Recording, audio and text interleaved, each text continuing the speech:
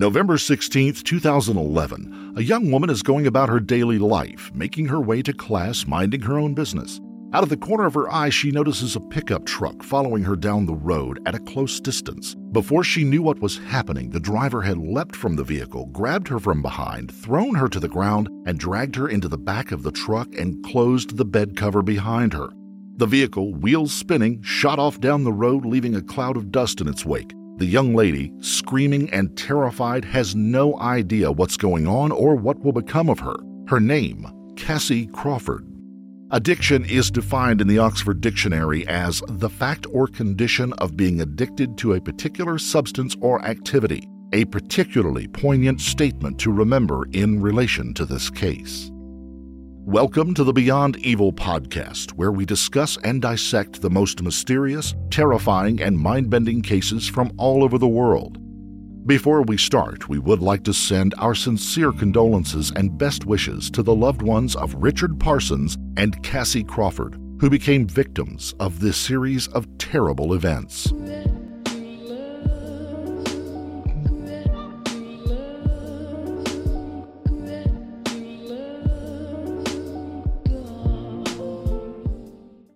Goshen, Indiana, is a small town whose name means a place of peace and plenty. It has approximately 35,000 people and is located in the northern part of the state near the Michigan border. The city is best known for the manufacture of recreational vehicles and its county 4-H fair, which is one of the largest in the United States. The town is also home to Nathan Parsons, a 30-year-old man who, well, to be blunt, had very little going for him. Parsons had a good upbringing, but showed little aptitude for, well, much of anything. He spent his time chasing girls at school with very little success, and this was a real problem for him. Maybe it dented his pride or his ego. He obviously believed in himself to be something of a ladies' man, but nothing could be further from the truth. He was a very full-on person, which women found both suffocating and a little creepy. He resented the reaction and the rejection and would often become verbally abusive as a result. There was, however, one girl who attracted his attention more than others, Cassie Crawford. Many of you, both male and female, listening to this have probably tried striking up a connection with someone that you may have thought was out of your league. But what happens when you get knocked back? You move on. But not Nathan Parsons. Cassie was good-looking and intelligent, with a sensible personality. She was dedicated and focused on her schoolwork and had no time for relationships. Nathan was kind of annoying at school. I did not want any kind of relationship with him really, but I'm not a mean person, so I was happy to be friendly to him. He seemed harmless enough. Nathan seems to have taken Cassie's gestures of friendship in the wrong context. He believed he had strong feelings for her, but in truth it was more of an infatuation or even an obsession, probably because she was the only young woman who gave him the time of day. But whatever those feelings and the reasons for them, they would linger on for a long time. But more on that later. As life continued and Nathan got older, you would think he would have matured, as the majority of us do, but he didn't. Nathan seemed to live a Peter Pan lifestyle.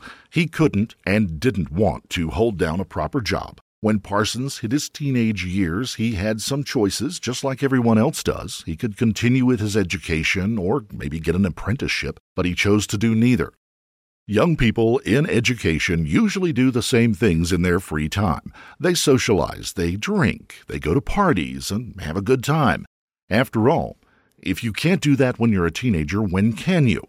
Something else that can creep into this process are recreational drugs. We don't condone their use, but it is a simple fact. Many people experiment when they're younger, but eventually they leave that lifestyle behind.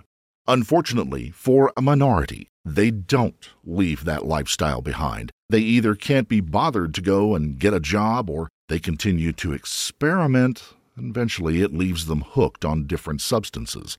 Nathan Parsons was one such case.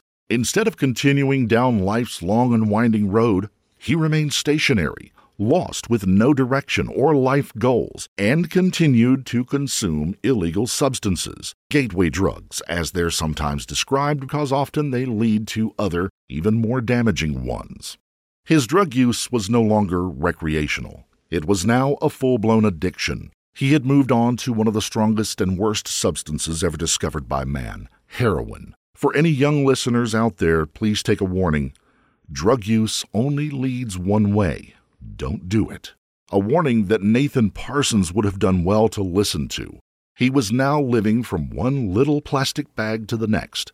Addiction becomes a way of life. Your first thought in the morning and last thought you have at night will be, where is my next fix coming from? And this is how Nathan was living. An addict like Nathan will stop at nothing to keep themselves supplied. Such is the nature of drugs that do take over the body. When the human body becomes accustomed to these different substances, it will become dependent on them. If the body doesn't get what it needs, well, the person does not function normally or rationally. He had resorted to stealing, not just from strangers, but from the very man who brought him up, his stepfather, Richard Parsons. Nathan was taking his credit cards to buy items and then turn around and sell them to use the cash to fund his addiction. He took items from around the home to sell, and if Richard had any cash in his wallet or around the home, it would disappear into thin air. To add to this, Nathan was wanted for burglary, but had managed to evade the law for now. You may think, how bad could his behavior get? You may not believe it, but we have just begun. Cassie Crawford is now trapped in the trunk of a pickup truck and continues to speed down a road. Lodged in the truck, she is battling with shock and panic over her situation. As the vehicle turns left and right at high speeds, she's being slammed around inside the back of the truck. Anyone would be terrified if they faced this scenario. Thankfully, Cassie discovered what many people do when their lives are in danger. She was stronger than she gave herself credit for. The first primal instinct of any human being is survival. It is something that has been bred into us since the dawn of time, and it has never gone away. In a remarkable show of mental strength, Cassie realizes that panic is not going to help her, and she begins to think more clearly. At first, I didn't know what to do. What can you do? I was thrown into the trunk of a vehicle without warning. Before I processed what was happening, I was listening to the sound of the engine humming in my ears and being violently and uncontrollably thrown in all directions around the inside of a pitch-black trunk. As Cassie began to calm down, her mind became clearer. With the uncertainty of her situation, she knew she had to act fast. The first thing she does is try to find her cell phone. That is not an easy task, given the darkness of the confined space and the movement of the vehicle, but fortunately, she manages to find her phone, and at 10:06 a.m., she calls 911. Cassie's first words were, "I need help. Someone threw me into the back of their truck." The operator asks if she has any idea where she's going, clearly trying to establish which road she may have been kidnapped from, so police could try to intercept the vehicle. But Cassie, unsurprisingly, had no idea. The 911 operator presses Cassie again for any clues as to which direction she's headed. Cassie replies frantically, "I don't know. I'm in the back of a truck. The cab is closed. They kidnapped me from school. They threw me in the back of a truck and shut the leather cover." The 911 operator now tries to establish other facts to help police trace the vehicle. They ask Cassie how many people kidnapped her, and was the kidnapper male or female. Cassie responds telling them that it was one man on his own. The operator then asked what might be considered an odd question, given the frantic nature of Cassie's kidnapping. What is his name? Surely the police didn't expect a positive ID on the man who abducted her so quickly. But amazingly, in this instance, Cassie knew exactly who the perpetrator was. She answered, "Nathan Parsons." She went on to say, "Please, I need help." Cassie repeats urgently. The operator, remaining calm and professional, continues to extract more information from Cassie as much as she can. This was the only way authorities had to find her. They asked what kind of vehicle it was. It's a black Ford with an extended cab and a black cover that goes over the back of the truck.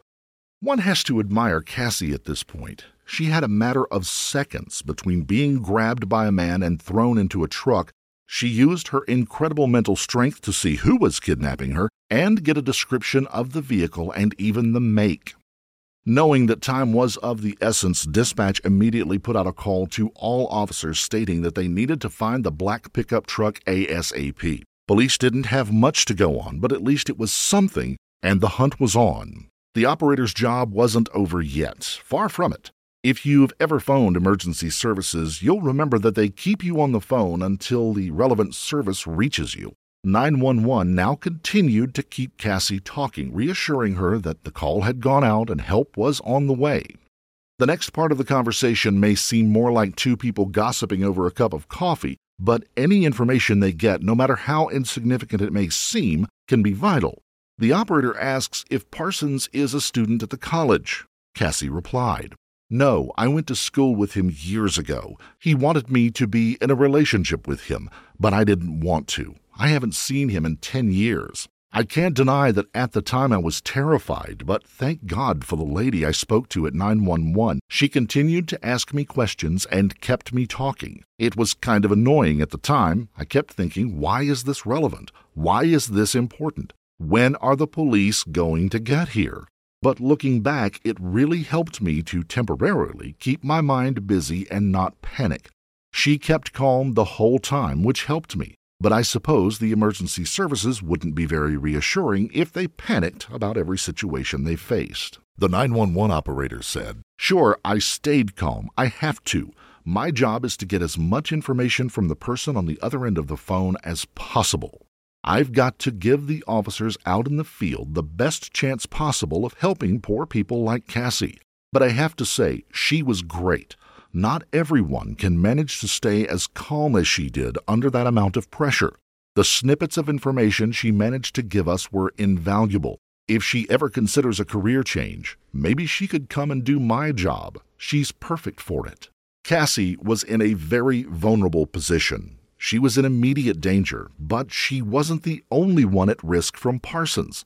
His crime spree hadn't started and ended with Cassie Crawford. The day before Cassie had been kidnapped, Nathan was going about his life in the usual manner, looking to get a hold of any cash any way possible.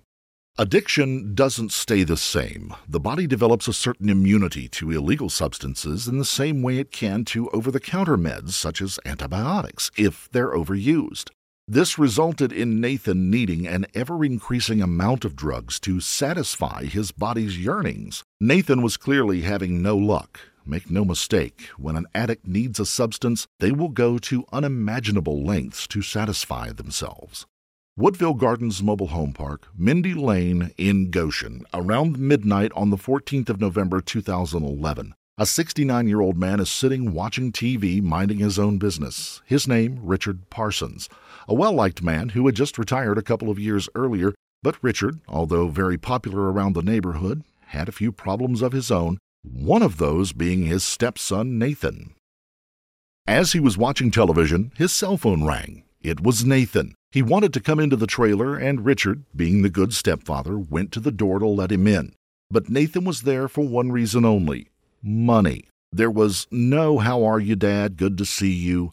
Nathan began shouting at him and grabbing Richard's possessions. He wanted his credit cards, his checkbook, cash, anything that would be worth a few dollars. Richard, who had been putting up with this behavior for years, seems to have had enough of being used as a ATM. Tina Hunt, a friend and neighbor of Richard's, walked past that night on her usual route as she walked her dog. "I always walk my dog around the same time each night and along the same path.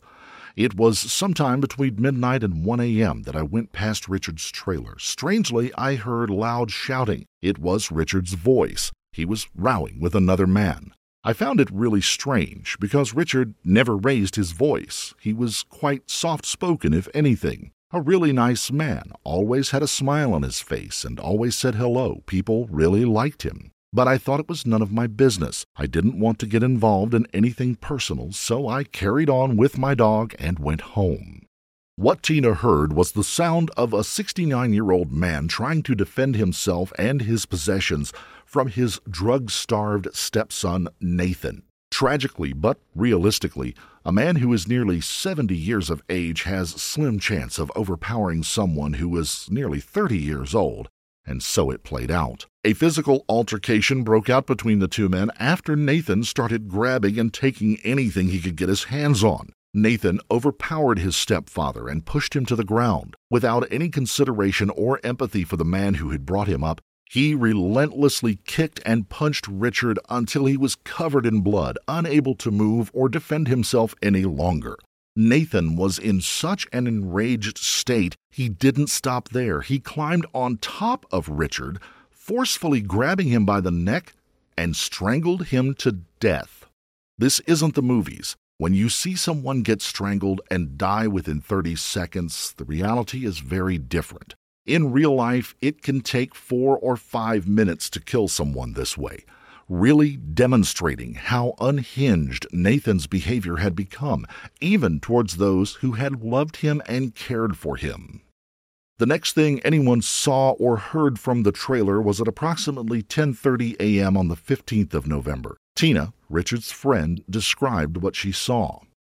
I heard the door of a nearby trailer slam shut, and I looked out my window and saw it was a younger man in his late 20s, early 30s maybe. He seemed in a rush, not really panicky, but he was definitely in a hurry to get somewhere. I assumed he was late for work or something. He walked quickly toward Richard's Ford F-150 pickup truck and drove off. He drove so fast that the wheels spun on the ground, and that was the last time I saw him. In actual fact, as I'm sure you can guess, Nathan wasn't late for work. He didn't go to work ever.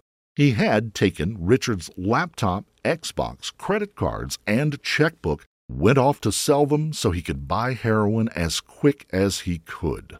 Less than a day later, as we sadly know, Cassie Crawford would find herself at the mercy of this drug-ridden, dangerous murderer who had lost all grip on reality.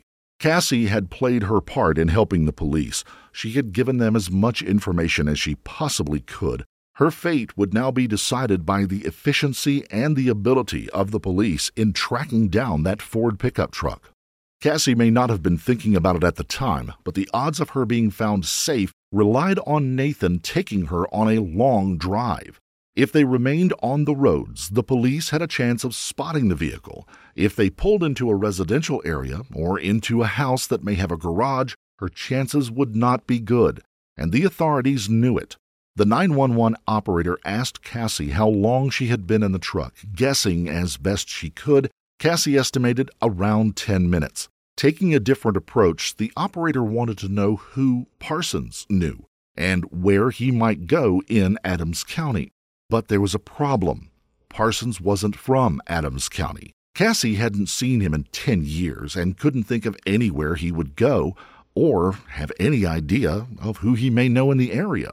Cassie continued to plead for help down the phone, but suddenly, in the middle of one of those pleas, her voice cuts out. The operator calls her name but gets no response. The phone had gone dead.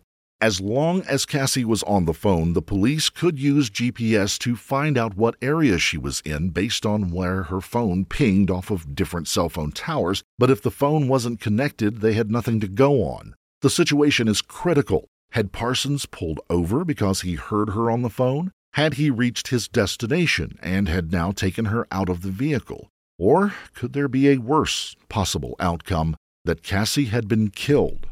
No one knew. The problem with relying on GPS via cell phones is that they have to be in a set triangulation area for a good period of time for an exact location to be pinpointed. If a vehicle is traveling at speed, it will go through many different areas, connecting with multiple towers along the way, leaving authorities with only a rough estimate as to someone's location. This made Adams County a bad location to track anyone. It is an exceptionally rural area with an untold number of side roads and dirt tracks that could be used instead of main highways. If someone wanted to evade the law, it wouldn't necessarily be that difficult as long as they kept moving. To the relief of the 911 operator and the officers in pursuit, 6 minutes later, Cassie called 911 again. Unfortunately, she didn't get through to the same operator this time and had to explain her situation again. But fortunately, as she was halfway through giving the details, someone in the dispatch office overheard the call and recognized it as Cassie. Every minute, of course, was crucial. Not a second could be wasted. It was literally a race against time. Cassie is advised that even if she can't talk, she has to keep the line open to the police. They did their best to reassure her that help was on the way. By this point, Cassie had been locked in the trunk of a pickup truck for 16 minutes. It is remarkable that she had managed to stay calm throughout her ordeal. Fortunately for law enforcement, Parsons, without knowing it, gave them a fighting chance of finding him. Cassie said, "We just turned left. We are on a gravel road."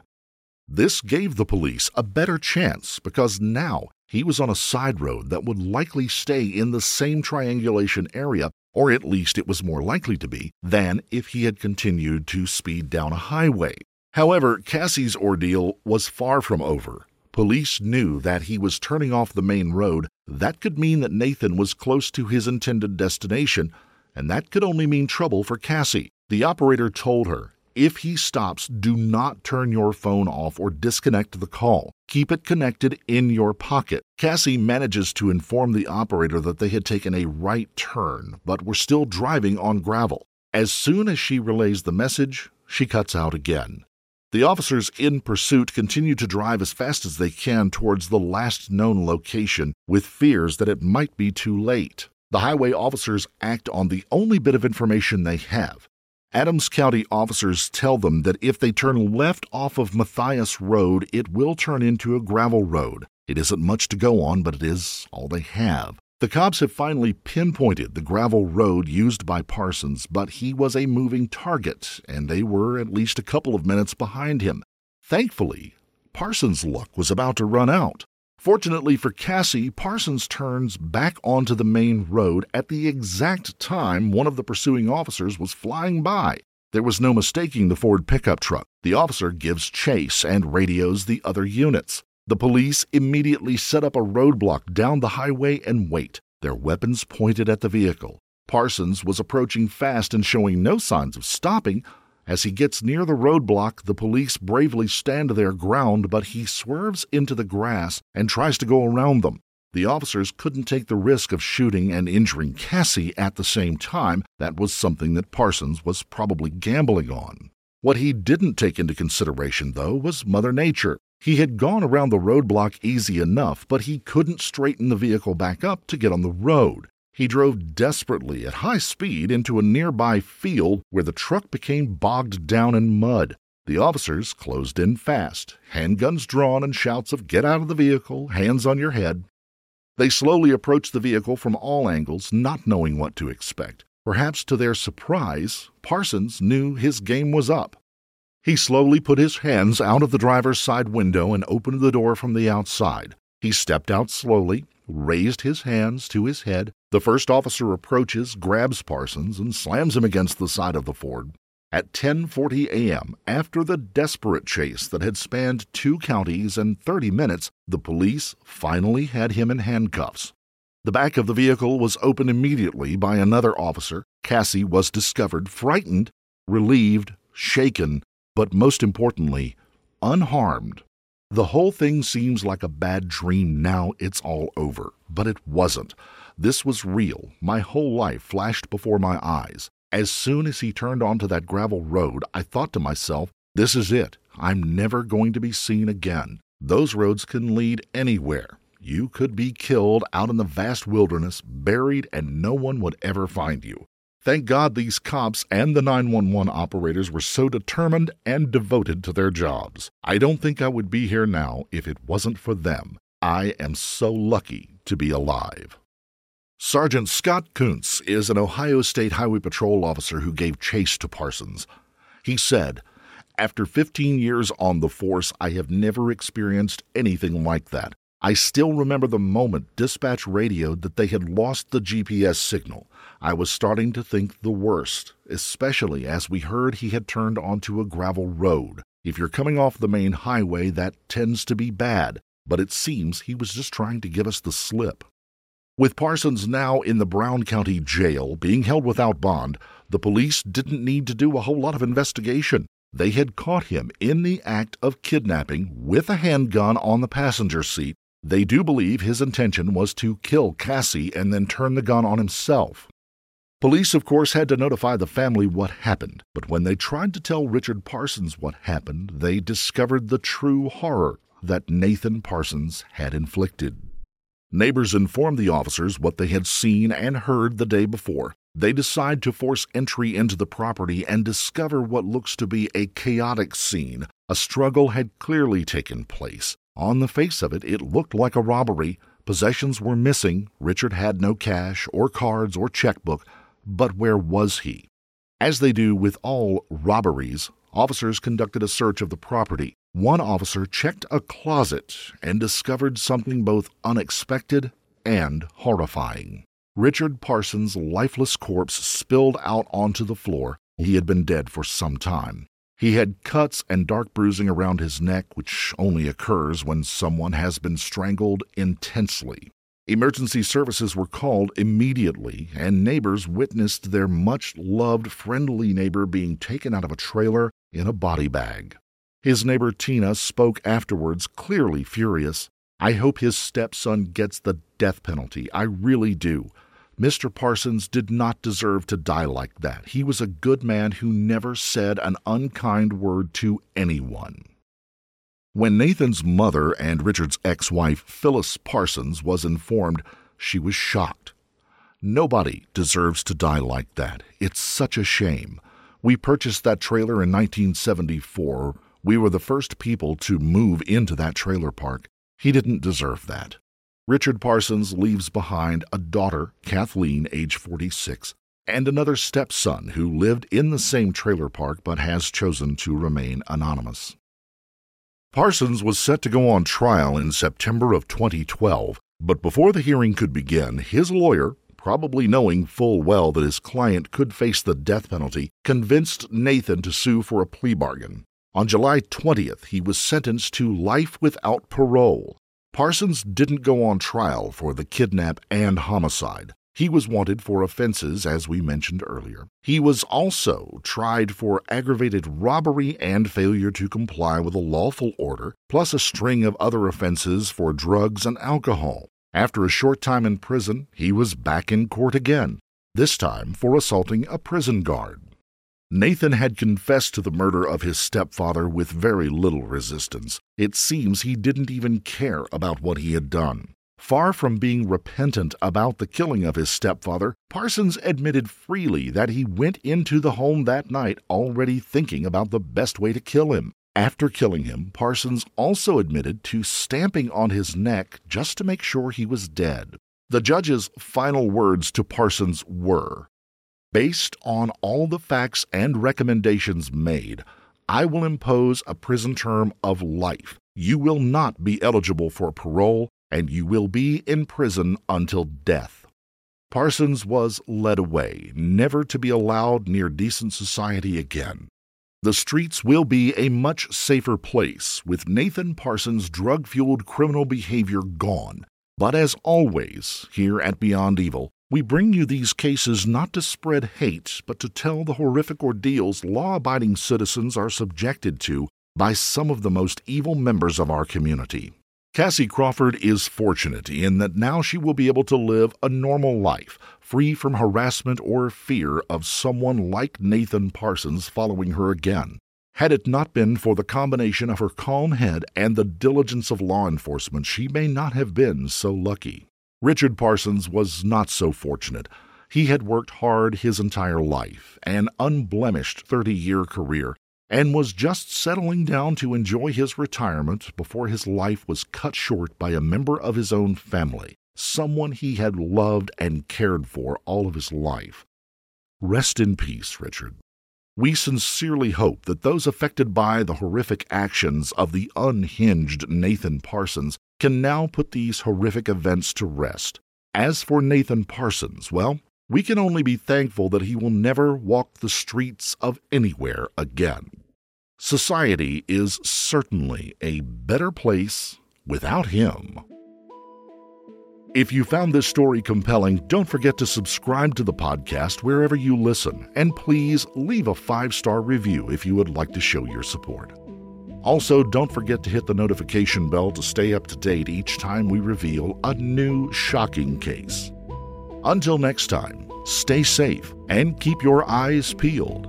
You never know what's lurking in the shadows.